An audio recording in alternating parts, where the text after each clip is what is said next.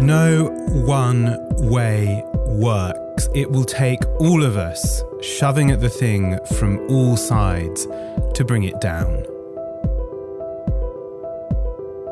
You're listening to Novara FM here on Resonance 104.4 FM, London's finest radio station. I am James Butler. Those lines are from the poet Diane di Prima in her revolutionary letter number 9, and perhaps the sharpest and most succinct statement on political organising that I know.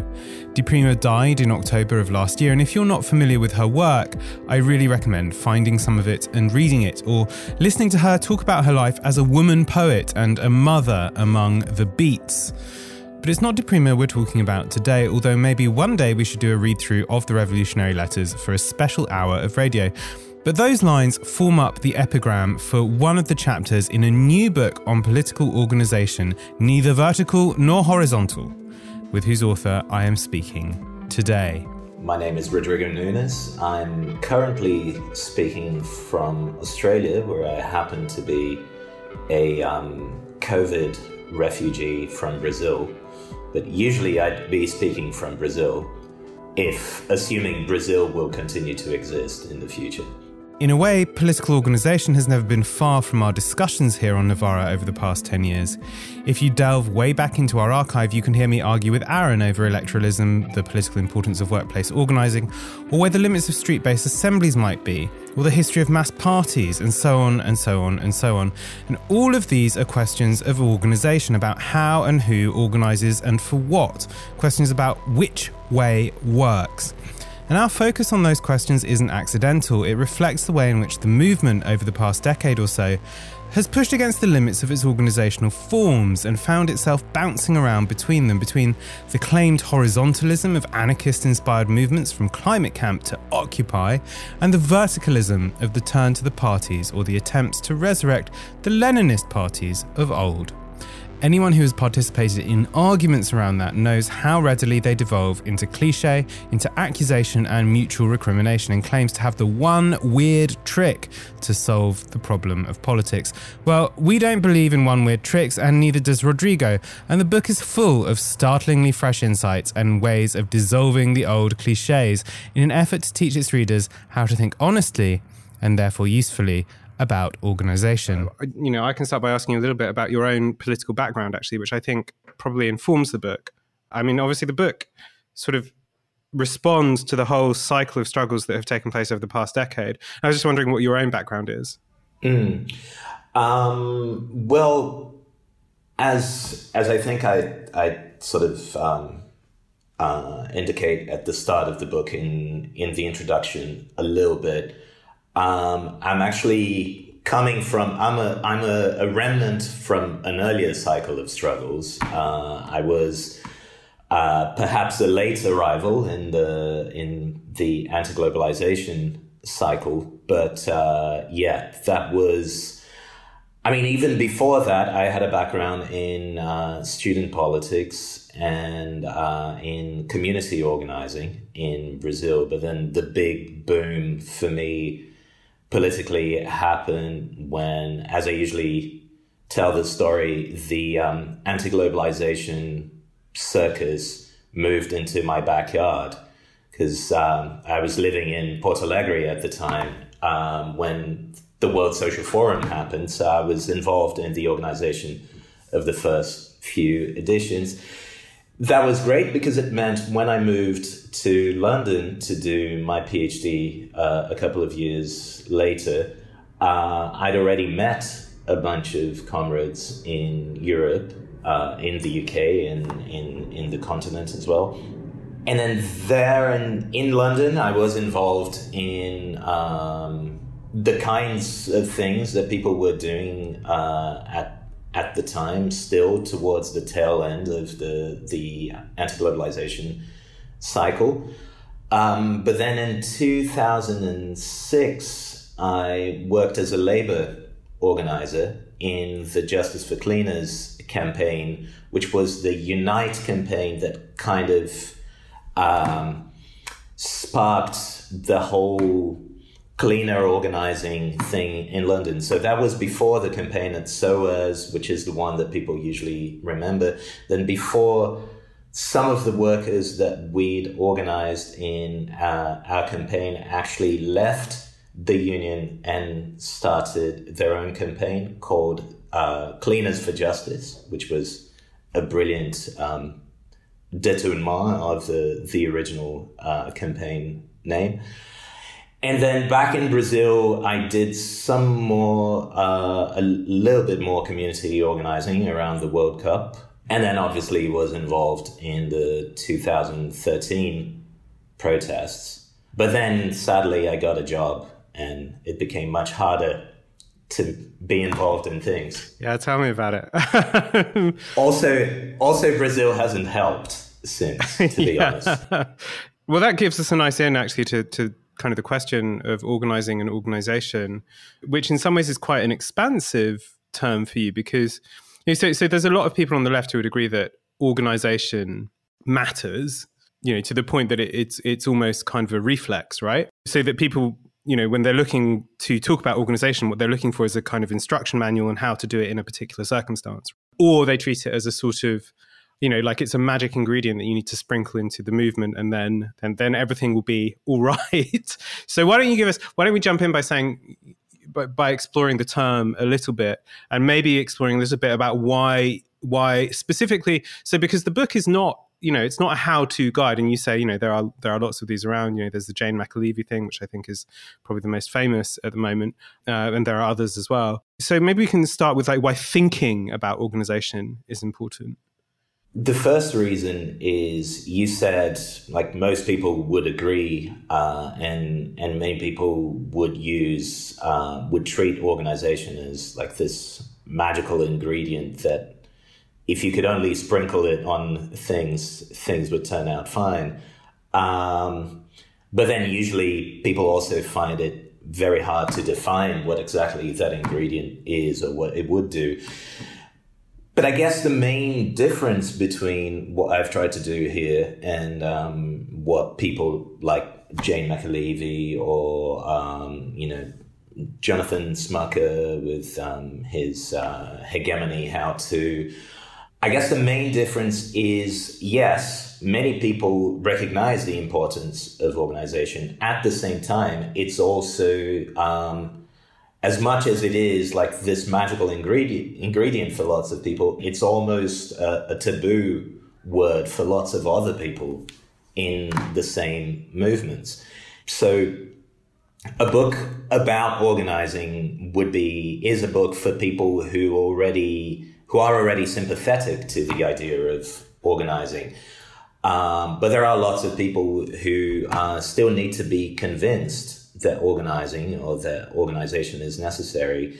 And a lot of the work that I was trying to do here was in that direction, was trying to get to those people, to convince those people. I remember this occasion in New York a few years ago when I was participating in an event and I was talking about some of the stuff that ended up in the book. And a woman asked me in the debate afterwards, well, how is what you're saying different from the vanguard that imparts consciousness from the outside to the masses? And I really should have taken her name down because that moment was so useful for me because it made me realize how powerful this trope is of the vanguard that imparts consciousness from the outside, and how much for many people that's the last thing you want to be. And so anything that smacks of that, anything that could be construed as being like that is rejected. But then the trope is so vague and the burden of associations that come with it is so broad and diffuse that anything can fall under that trope. And it's actually a really interesting trope because it's kind of like it's the caricature of the caricature of what organizing is, in the sense that what you're criticizing is a kind of practice that only people who have no idea of what organizing is would do. One of the points of writing the book was to say, well, instead of looking at this, instead of thinking of this trope, usually of the Trotskyist party that people like, the horrible Trotskyist party that people imagine in their heads, why don't you look instead at the Black Panthers? Because that's organizing. Why don't you look at liberation theology? Because that was organizing. So there is a much bigger breadth of cases than people will normally allow. While at the same time, a lot of what people reject. One thing that's curious in among both people who reject the idea of organizing or of organization per se, or who are very afraid of that idea, and the people who will say, yes, we need organization when they mean we need a party, is that both sides of that discussion actually agree on the idea that organization and party are pretty much synonymous with one another. And one of the things that I wanted to do with this book was to break that association and say, actually, no, there's a much broader range of things that can be described as association. In fact, the move that I try to make is exactly in the opposite direction. Instead of thinking that organization is rare, let's do things the other way around and think, actually, organization is everywhere. So it's never a matter of whether you do it or you don't do it. It's a matter of how you do it, because you're doing it anyway. If you're doing anything, you're already doing something that's organized in its own way.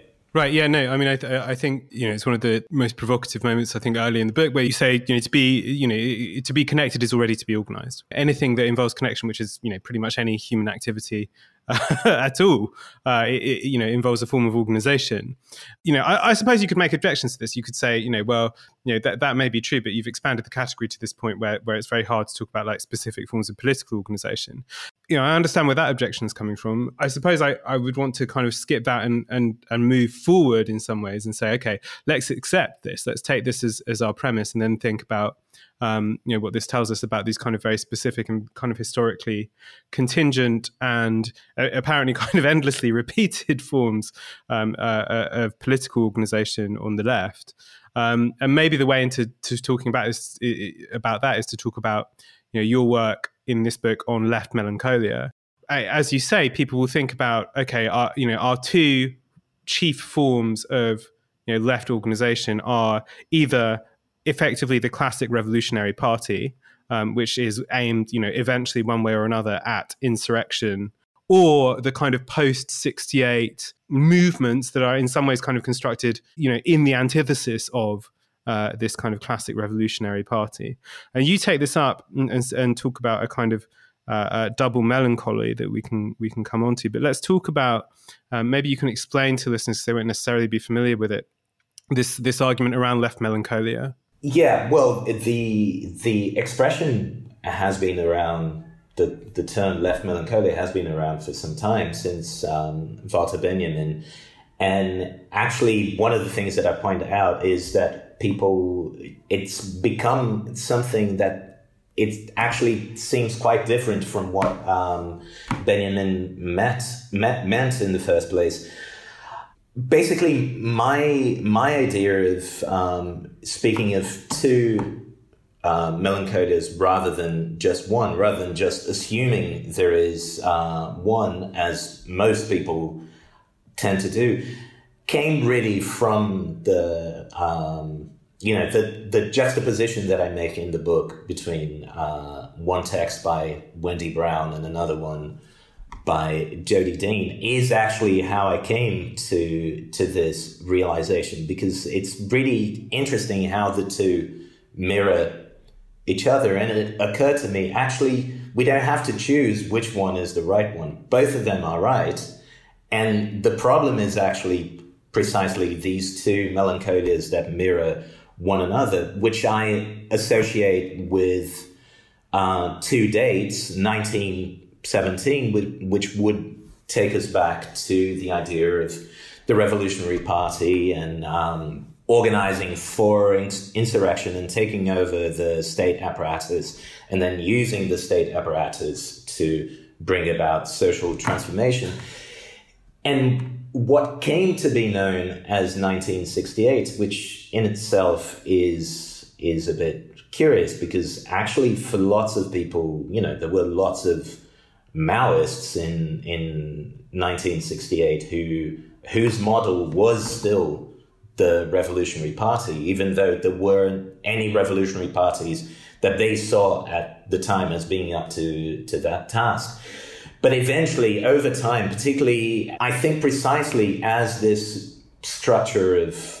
mirroring structure of two melancholias that blame one another for their lost objects set in the 1980s, 1968 came to be defined as being like this open-ended, libertarian, bottom-up, movement-oriented organizing whose focus wasn't necessarily in taking the state apparatus, but it was much more about transforming social relations, et cetera, et cetera. And what I want to do, so this has meant, for all practical purposes, this has meant that for the last 4 decades, the left has only ever played with either one or the other half of the deck.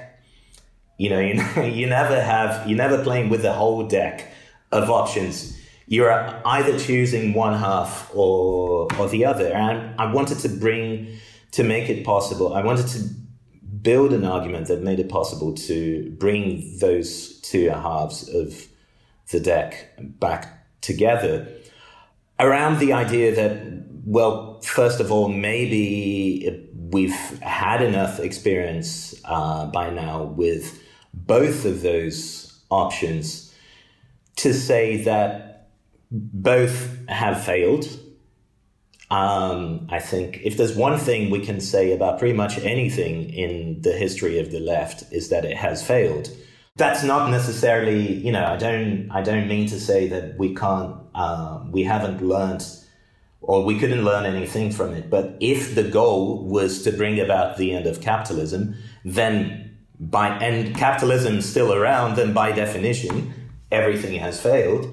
And I think this is one of the things that changed in the last decade. I think people became a lot more aware of the fact that, well, 1968 wasn't just this hope that was interrupted, that was nipped in the bud, but actually a lot of those things that came to be associated with 1968, they have been tried and they didn't work.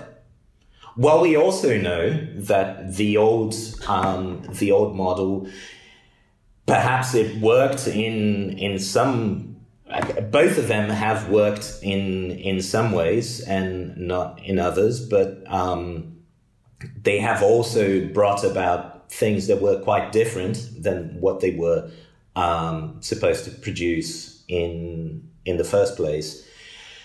So maybe we should try and put those two halves back together and start playing with the full deck again. There's a term I really like, actually, that you use. I don't know, whether it's your invention or not, that you talk of a kind of symmetrical schismogenesis, which is a bit of a mouthful, but but the sense that these two parts of the left are locked in this kind of cycle that reproduces each other, right? On the one hand, you've abandoned revolutionary politics. On the other hand, well, the history of actually existing socialism, not great. And there are lots of things like we can pick up out of this. One of the things I think that you argue very well is the things that come to, the side of the left I'm probably more inclined to, or the side of this argument I'm probably more inclined to, will often say, oh, well, this would work, if only capitalism hadn't gotten in the way. But that's a constitutive weakness, right? If the project can't work while capitalism exists, then it can't work. Yeah. So I mean, I suppose the other side of it is that, you know, the third date is 1989, right? Like it's after 89 that these two arguments really set into place and have characterized the left since then. I think you're right to say that kind of post 2011 things change. I mean, you know, people I met who were involved in Climate Camp then ended up, you know, going into the Labour Party to be kind of staffers and try and work that project there. So there's obviously kind of a degree of openness, and maybe that's just, you know, the way in which history works, is that once you're a little bit further away from these arguments, then they cease to have the kind of dogmatic purchase that we do. But so there's a couple of things I want to take out of here, because, you know, the way that this book works is a kind of very classically logical one, right? That you have a kind of past destruence where you're sort of taking apart these arguments, and then kind of past constituents where you're kind of putting together something new, and that one requires the other. So I want to, you know, like, you know, people wondering why we're not talking about like how to build an organization or whatever. It's because like part of building the organization, I think, is pulling these things apart and kind of dissolving them, you know, because they are obstacles. So there are a couple of things that come out of this conversation that I think are important. Like, one is the question of like, you know, how we develop reflexive accounts.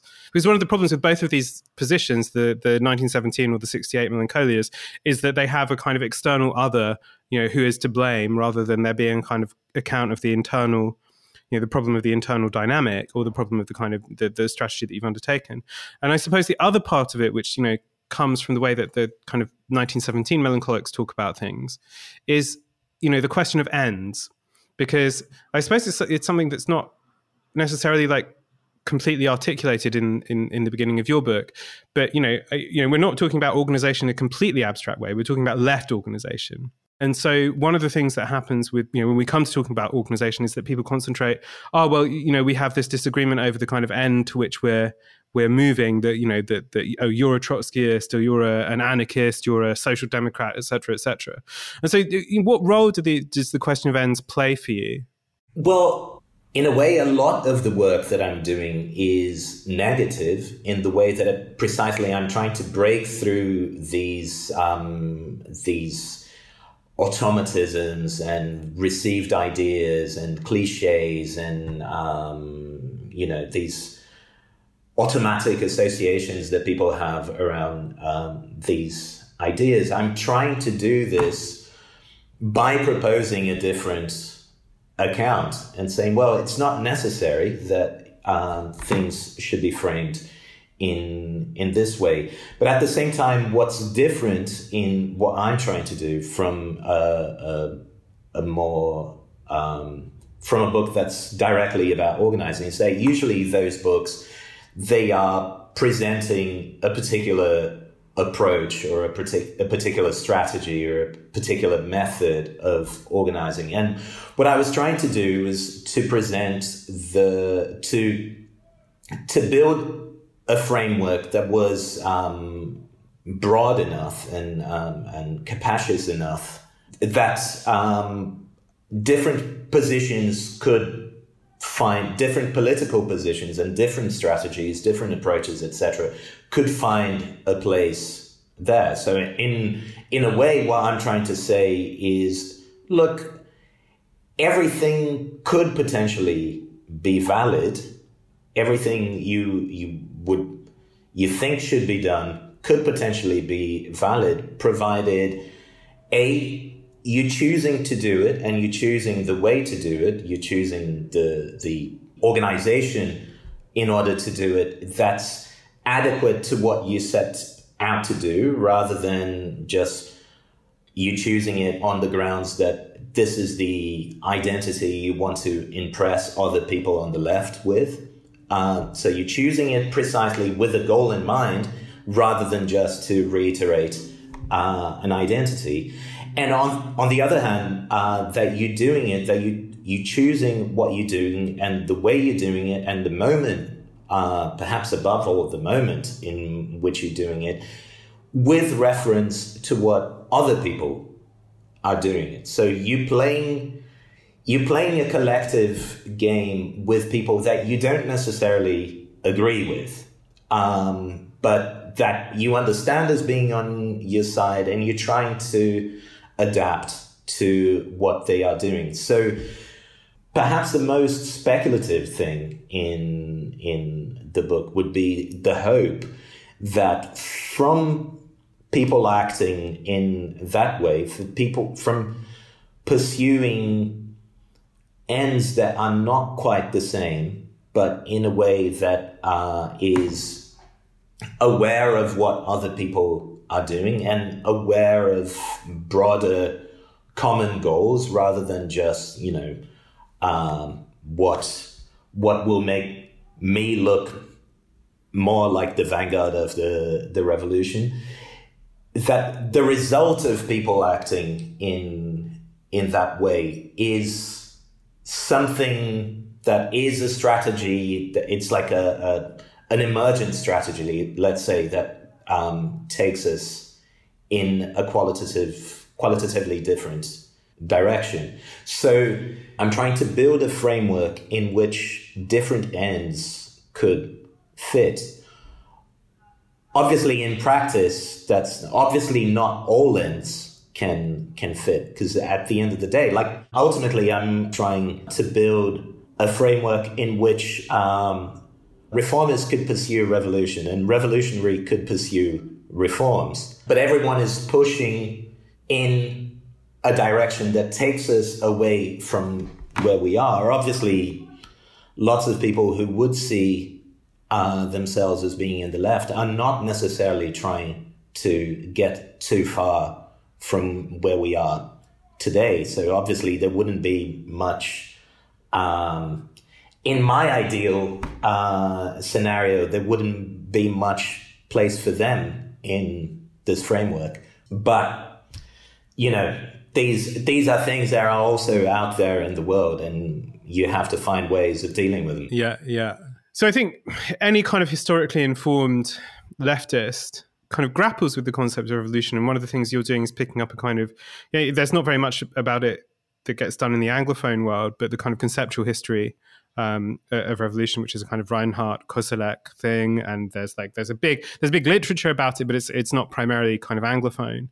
I think any of us who inherit the Marxist tradition have a slight twinge at the back of the head where you go, okay, well, look, lots of people who preceded me had a very, very teleological conception of the way in which history was going to unfold. I think you write about Bernstein, for instance, who rejects a kind of teleological notion of the unfolding of revolution, and then constructs for himself again a kind of teleological notion of reform. Right, so the idea that history is going to unfold along its kind of railway track, and so lots of the way that our predecessors have wrote and thought about revolution has been really grounded in these ideas about history. These kind of very things that look kind of less obviously true now than they might have done, say, 100, 150 years ago. And so, on the one hand, there is just this question of how durable the concept of progress in any sense is, partly because there is increasingly, I think, quite a convincing rhetorical move on the right to say, oh, well, actually, we need to go back to Plato, Polybius, Philo, these people who say, well, actually, the progress of history is actually cyclical, right? You get these democracies and they degenerate into tyrannies or into oligarchies, into, whatever. There is a cycle in which endlessly repeats and actually, so stop thinking you're going to get the kind of change that you think might be at hand. With that in mind, I wonder whether the concept of revolution, which is something that has animated our predecessors, people who came before us in the same movements, it really, really animated them, for which people gave their lives, whether it's still something that has purchase and central importance for us today. Yeah. I mean, there's a lot to be said about that. Yeah, sorry about that. But two things I was trying to do. Well, three things. On the one hand, point out the ways in which the imminent critique of the idea of revolution that developed from within the revolutionary tradition, particularly within Marxism and other stuff that you could relate to Marxism in different ways, like post-structuralism, but also the anarchist tradition. The ways in which that immanent critique of the idea of revolution points us in the direction of a concept that, we haven't really developed, that's radically different from the one that we're inherited, that's separated from any notion of teleology and historical determinism, which makes it contingent, i.e., these big changes that we hope for, they could happen or they could not happen. And that is a strong argument for organizing, because precisely if they are contingent, then, because one of the things that people grappled within the tradition with this very strong teleological deterministic notion of revolution was precisely, well, hang on a second, if it's going to happen anyway, what's all the fuss about organizing and building structures, etc. So yeah, in the direction of something that's contingent, of something that doesn't suppose any necessary subject. So there isn't like this one site from where we must expect the revolutionary subject to emerge. But actually, and historically, revolution has always been a matter. No actually existing revolution ever corresponded to that model of, no revolution was ever done by the people who were supposed to be the subjects of revolution. It was always way more complicated than that, and it was always a composition of different agents. And finally, the idea that instead of conceiving it as like this form-giving act where a revolutionary subject just remakes the world from outside or from above, as it were, as if it weren't inside the world, it weren't part of the world, and the world as if the world were just some inert matter that you could do anything with. Instead of that, an idea of revolution that always involves subjects of revolution that are transforming a world that in itself is complex and that they are transforming from within. So that was the first thing. The second thing was to point out the ways in which the word has become ubiquitous at the same time as it became unthinkable. And people have continued to use the word revolution to describe lots of different things that in the past would at best be considered as elements of a revolution, but not a revolution per se. And the word has become ubiquitous at the same time as the thing itself became unthinkable. And towards the end, I tried to point in the direction of what this other concept could be that would take into consideration those three transformations that I was pointing out, from historical determinism to contingency, from the idea that there is a privileged revolutionary subject to the idea that actually any revolution or any political transformation is a composition of different subjects, and the idea of complexity.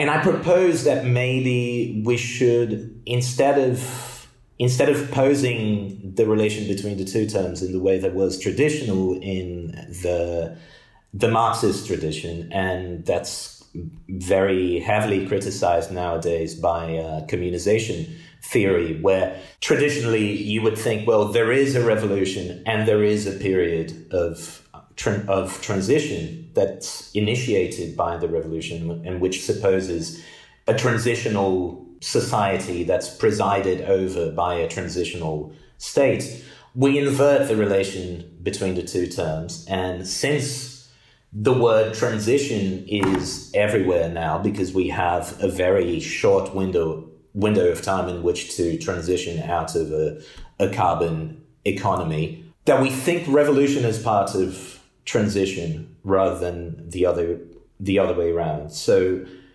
this makes the question of both revolution and reform internal to a bigger question, which is the question of transition and the question of how you compose a diverse collective force that's capable in by acting in a complex world and in which there are no guarantees, in which history is not necessarily on our side, how we can compose that collective force that could bring about a transition, not only away from the carbon economy, but obviously away from capitalism as well. Mm-hmm.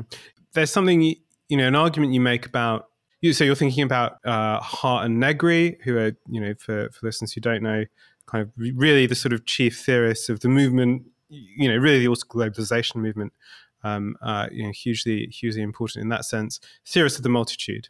As well as someone like John Holloway. So the assumption is, or the kind of implicit argument is that there are these kind of little, or these kind of minor acts of political change, local acts of political change that become kind of aggregative.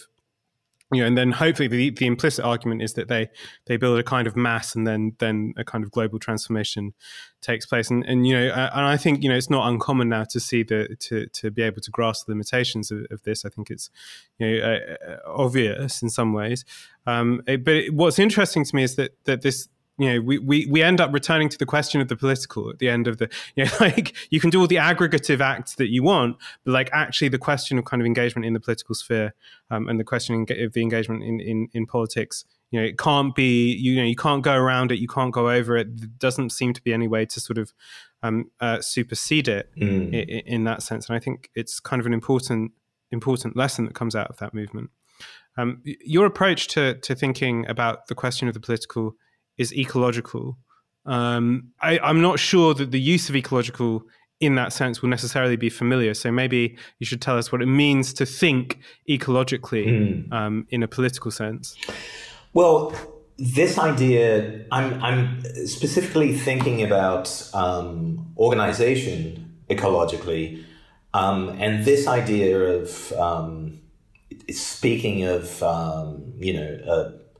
an ecology of organizations or an ecology of movements, a media ecology or an ecology of media outlets, etc. This has really caught on in the last 10 years or even less. I guess maybe I was in my first book, Organization of the Organizationalists, I was one of the people who contributed to that term becoming more popular. But it's also like a native category that's everywhere, and we can speculate as to why that is. It's probably, my guess is that one of the things that really leads people in the direction of thinking ecologically is our daily experience on social media, because social media really gives you, and the fact that everyone or more and more people nowadays are familiar with like graph visualizations of social media, etc., that really makes it visible to people on a daily basis what is connected to what are the different clusters that talk to one another, etc. So my idea of ecology is coming, a lot of it is coming from that, and it's coming from something that's daily, part of everyone's daily experiences nowadays. At the same time, it has to do with what we were talking about earlier, the idea that instead of conceiving organization as something rare, we should do the opposite move and consider it as being everywhere. Like the fact that some people are talking to one another and not to all these other people, or the fact that, the media content that is produced here circulates in a certain sphere, and occasionally it might get out of this sphere or this bubble, and you can tell what the connection was that made that travel elsewhere, etc., etc. This in itself is already organization. These relatively constant relations, the relatively constant connection of different elements, and the fact that these elements, you have different people or organizations, affinity groups, whatever, that are dedicating some of their time, some of their effort to doing things that are in communication with what these other people out there are doing. That is already an incipient form of organization. So the first thing about conceiving organization ecologically is the idea that organization comes in all shapes and forms and degrees. So you have that kind of organization which describes only a kind of constant connection that exists in social media or that exists in the real world. But, this can go all the way to like formal organizations with a leadership structure and like formalized procedures for selecting the leadership or for making decisions, etc., etc. So that would be the first idea, that it comes in all shapes, forms, and degrees.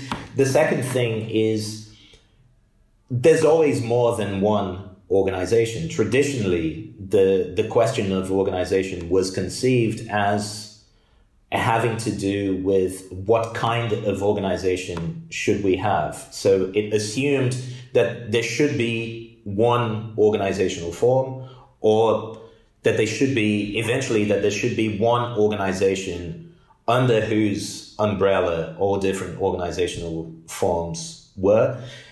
And the idea here is organization always exists in an ecology that involves different organizations of different kinds and different degrees, and also lots of unaffiliated people who don't belong to different organizations, but belong to what the Italians in the 70s would call the area of the movement. And they might be more internal or more external to the area, but they are people who are also mobilized or mobilizable by this organizational ecology. Now, there's a number of things that I think we can, a number of consequences that we can take from those ideas. Perhaps the most important of which is about the complementarity of different organizational forms, different kinds of organizations, different kinds of political action, or different kinds of activity, people who do media, people who do legal support, people who do medical aid, people who do fundraising, etc.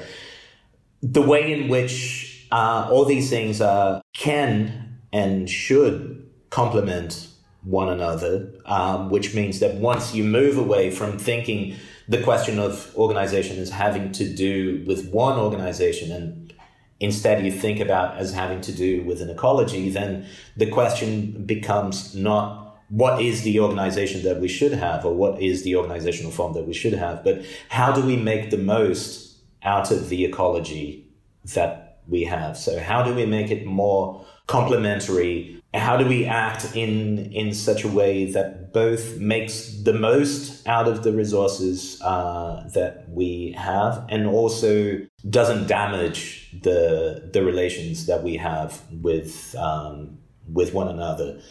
I mean, obviously, we always have a tendency to think that we're not being normative and all we're saying is just common sense. I'm sure other people will think that I'm being way more normative than I say I am being.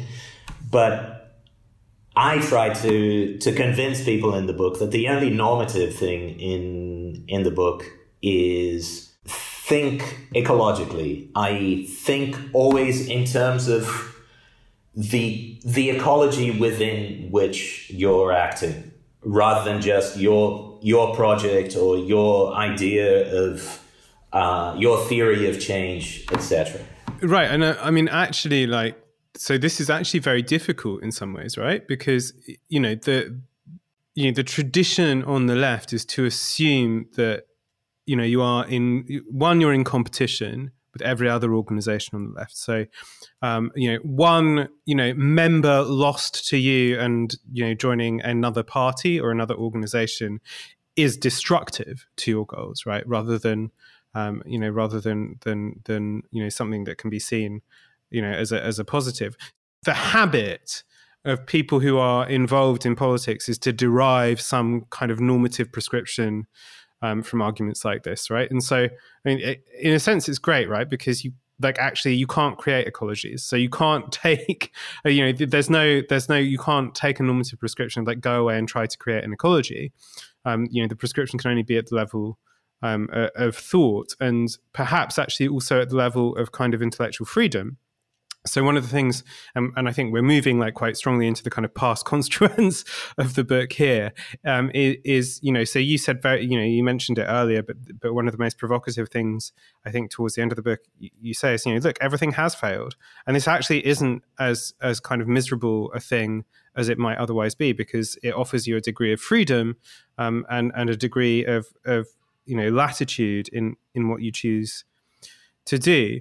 So you talk about, we're in an era of mass movements without mass organizations. We're in an era of kind of, one of the things that has emerged over the course of the past decade is this kind of platform politics. The things that will be most familiar, I think, to our audience will be something like Extinction Rebellion or UK Uncut, where there is this kind of central organizational platform, but sort of the ability to kind of autonomously create political actions, or on that basis.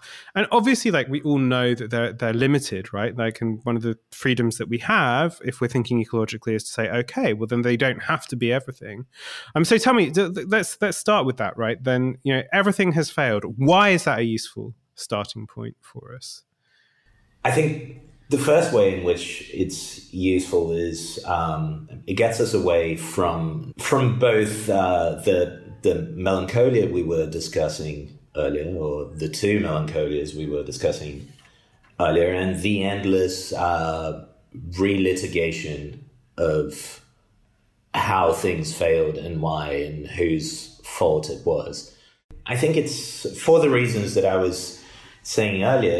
If we assume the goal as having been to bring about the end of capitalism, it's pretty safe to say we have failed in everything we have tried.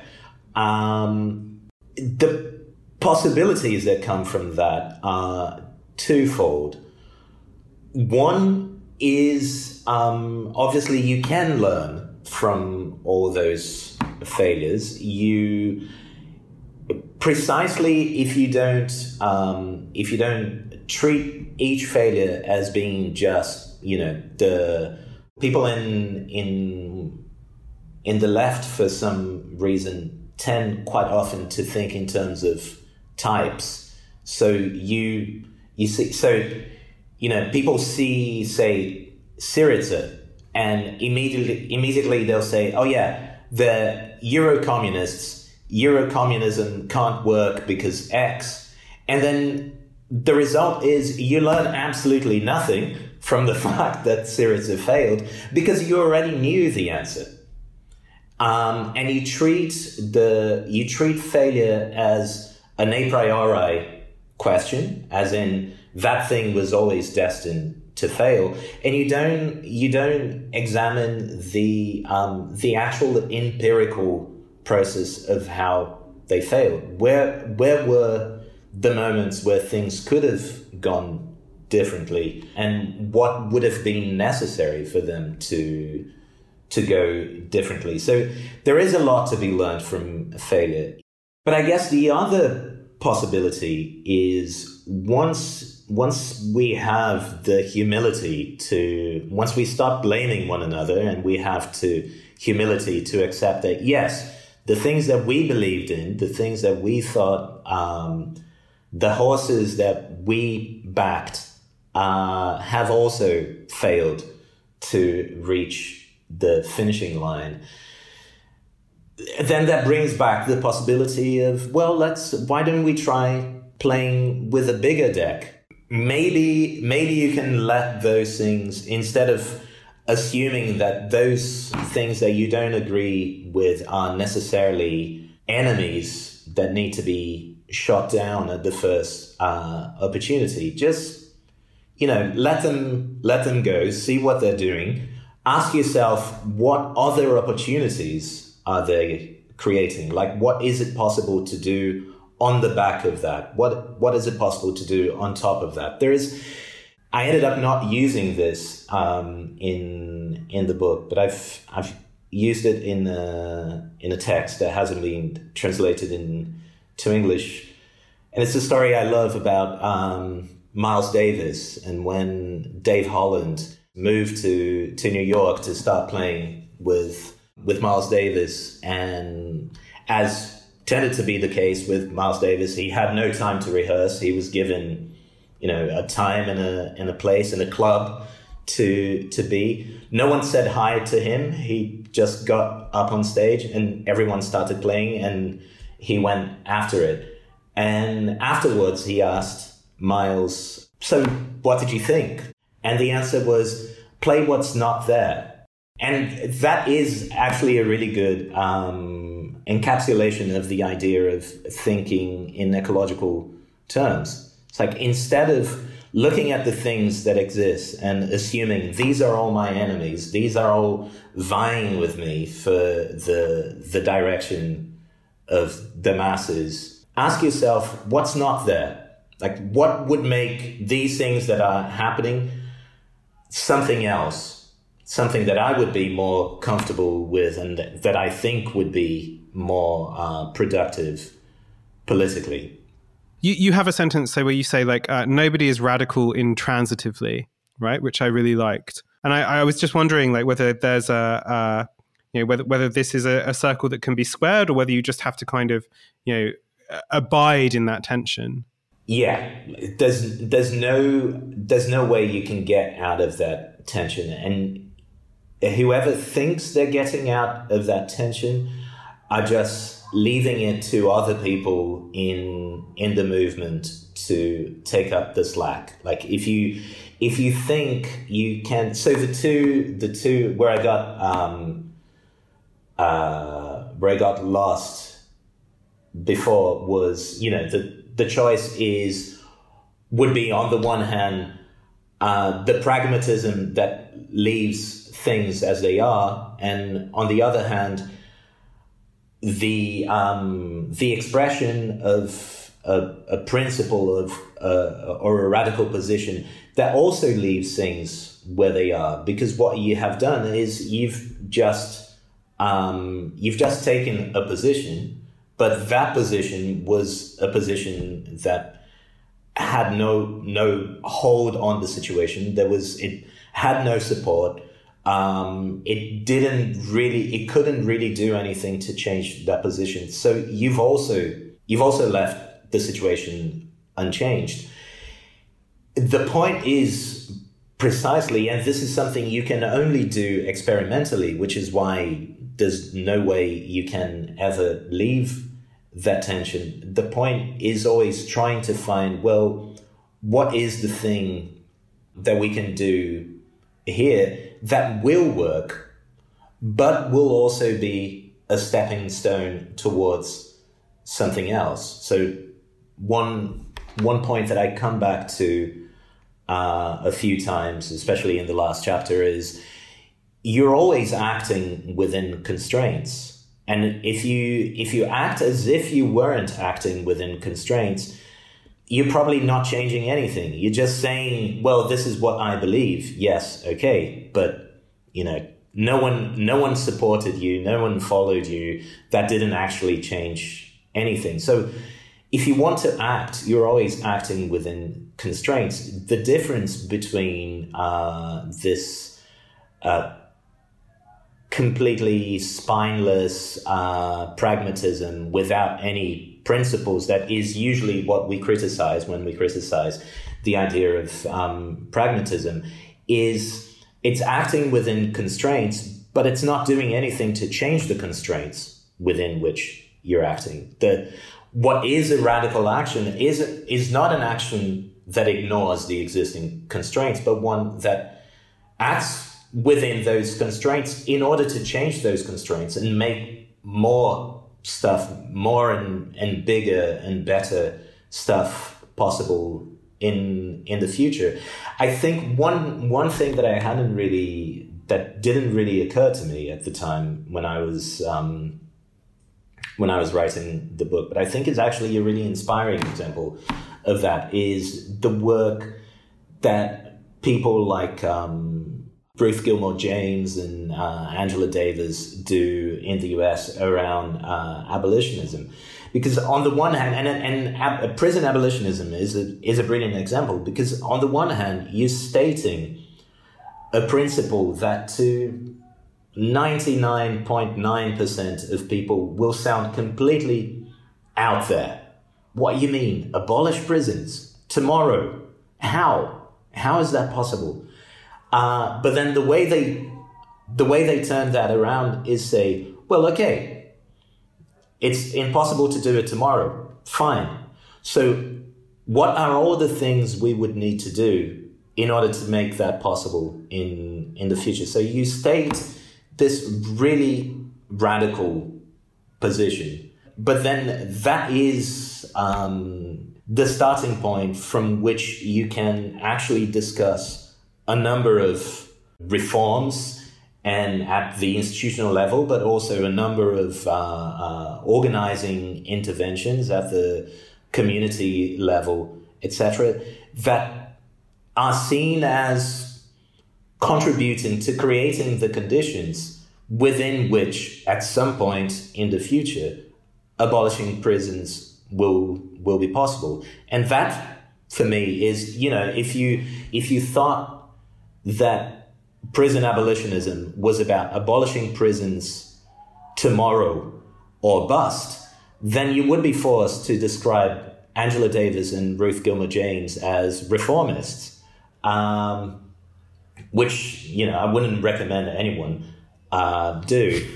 But I think what they're doing is being radical precisely in this way, being radical in the transitive sense, i.e. that trying to find within given constraints, within the given, the present conditions, the work that can create the conditions for what they hold from the start as being that principle. The end game is this. This is the principle. And we're not letting go of this principle. But we're also not just stating the principle. We're changing things in order to create the world in which that principle is going to be possible. Yeah, one of the things I like in the book is your basically the argument that if you ever in a political situation say there should be X, then actually the question you're asking is what do we need to do to make X possible, which I think is a really good way actually to think about it. Now, I suppose the counterpart to lots of the thinking in the book is to say, well, we're talking about organization on our side, but it's worth saying that, of course, forms of organization on the part of, say, the state and capital have also undergone like really extensive and really radical changes over the course, well, not only over the course of the past century, but also over the course of the past couple of decades, with the rise of these kind of massive technological changes. And so in that sense, I suppose, we've also been talking very abstractly. And so with these things, in mind, I want to kind of push you a bit to say, the classic Leninist question, what is to be done? And in a UK context, perhaps specifically, I think this cycle of struggle to which the book is responding is closed. I think that's the cycle has reached its kind of natural terminus, which means that probably another one is more or less beginning, right? I think that's how these things work. This is a cycle of struggle that started on the streets and then reached its limitations there and hit on a kind of electoral expression, attempted to do all sorts of things with that, attempted to kind of expand and recompose the movement, attempted to do but reached its limit point. One of the reasons I think this book is really important for Britain right now, for the left in Britain, is like there are lots of people casting around to figure out like what to do, what the one thing is to do.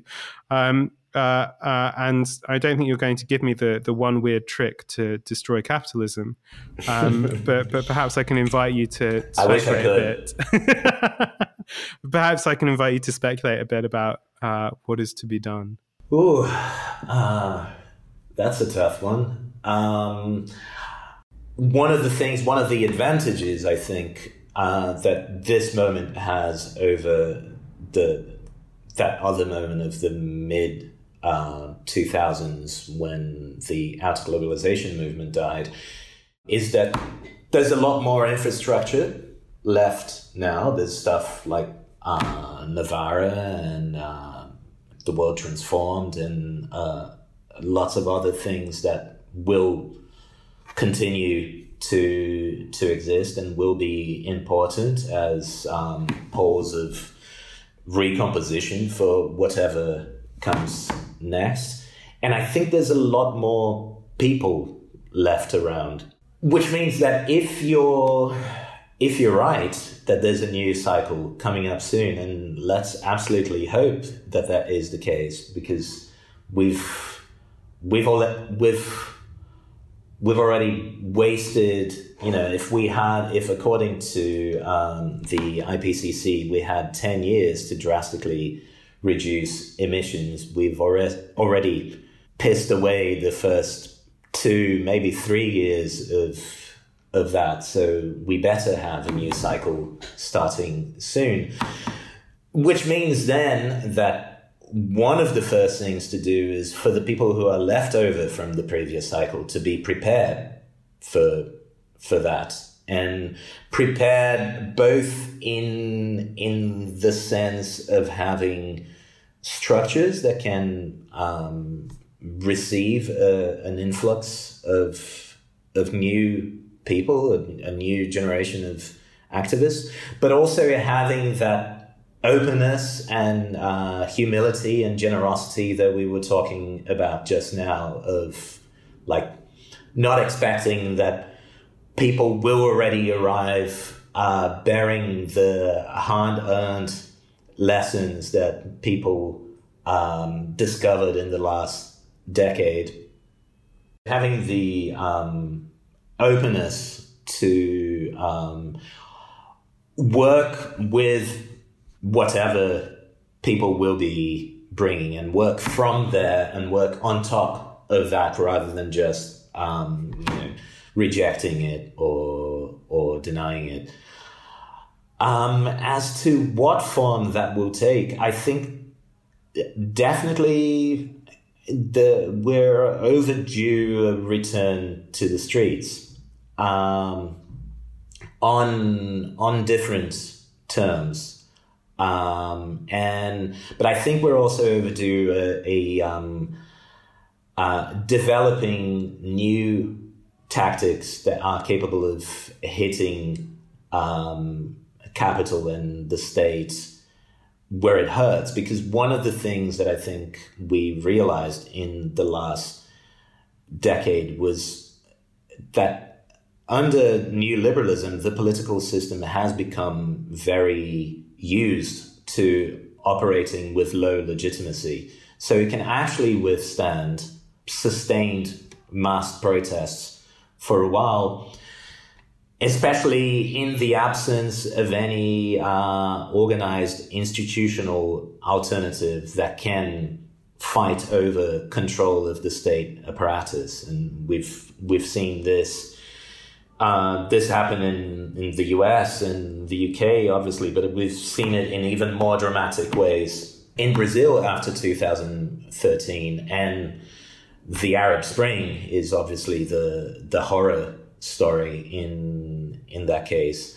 So yeah, I don't know if I have an answer for that, but I think the things I would say for now would be being prepared for whatever comes, and being prepared to be to both have structures in place to receive whatever comes, but also to be receptive to whatever comes, and start thinking seriously and deeply about other tactics beyond street mobilizations that can use the energy that is gathered by mass demonstrations on the streets to actually hit capital in the state where it hurts the most.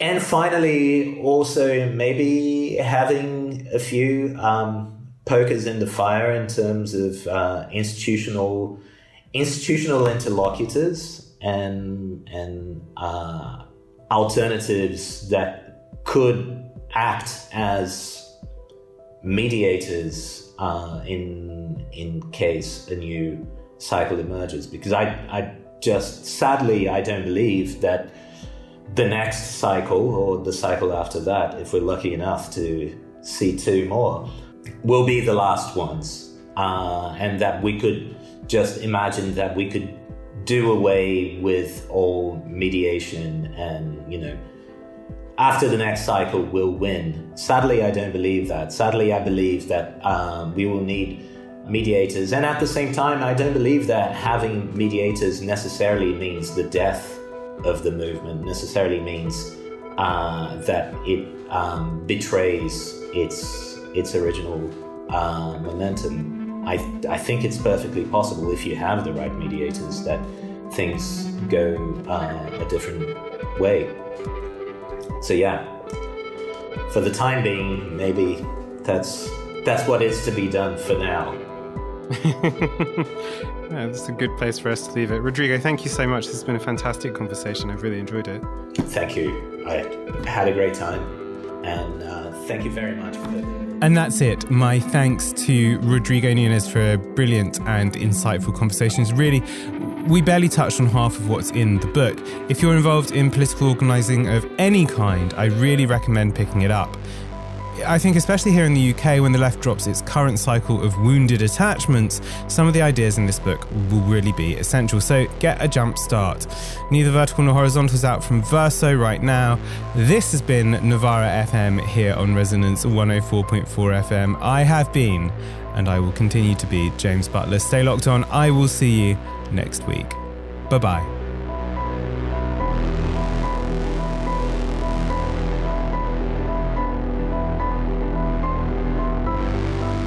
This broadcast, like all the cornucopia of content you can get at Novara Media, is only possible through the small donations of hundreds of people like you. Join them. Go to novara.media/support.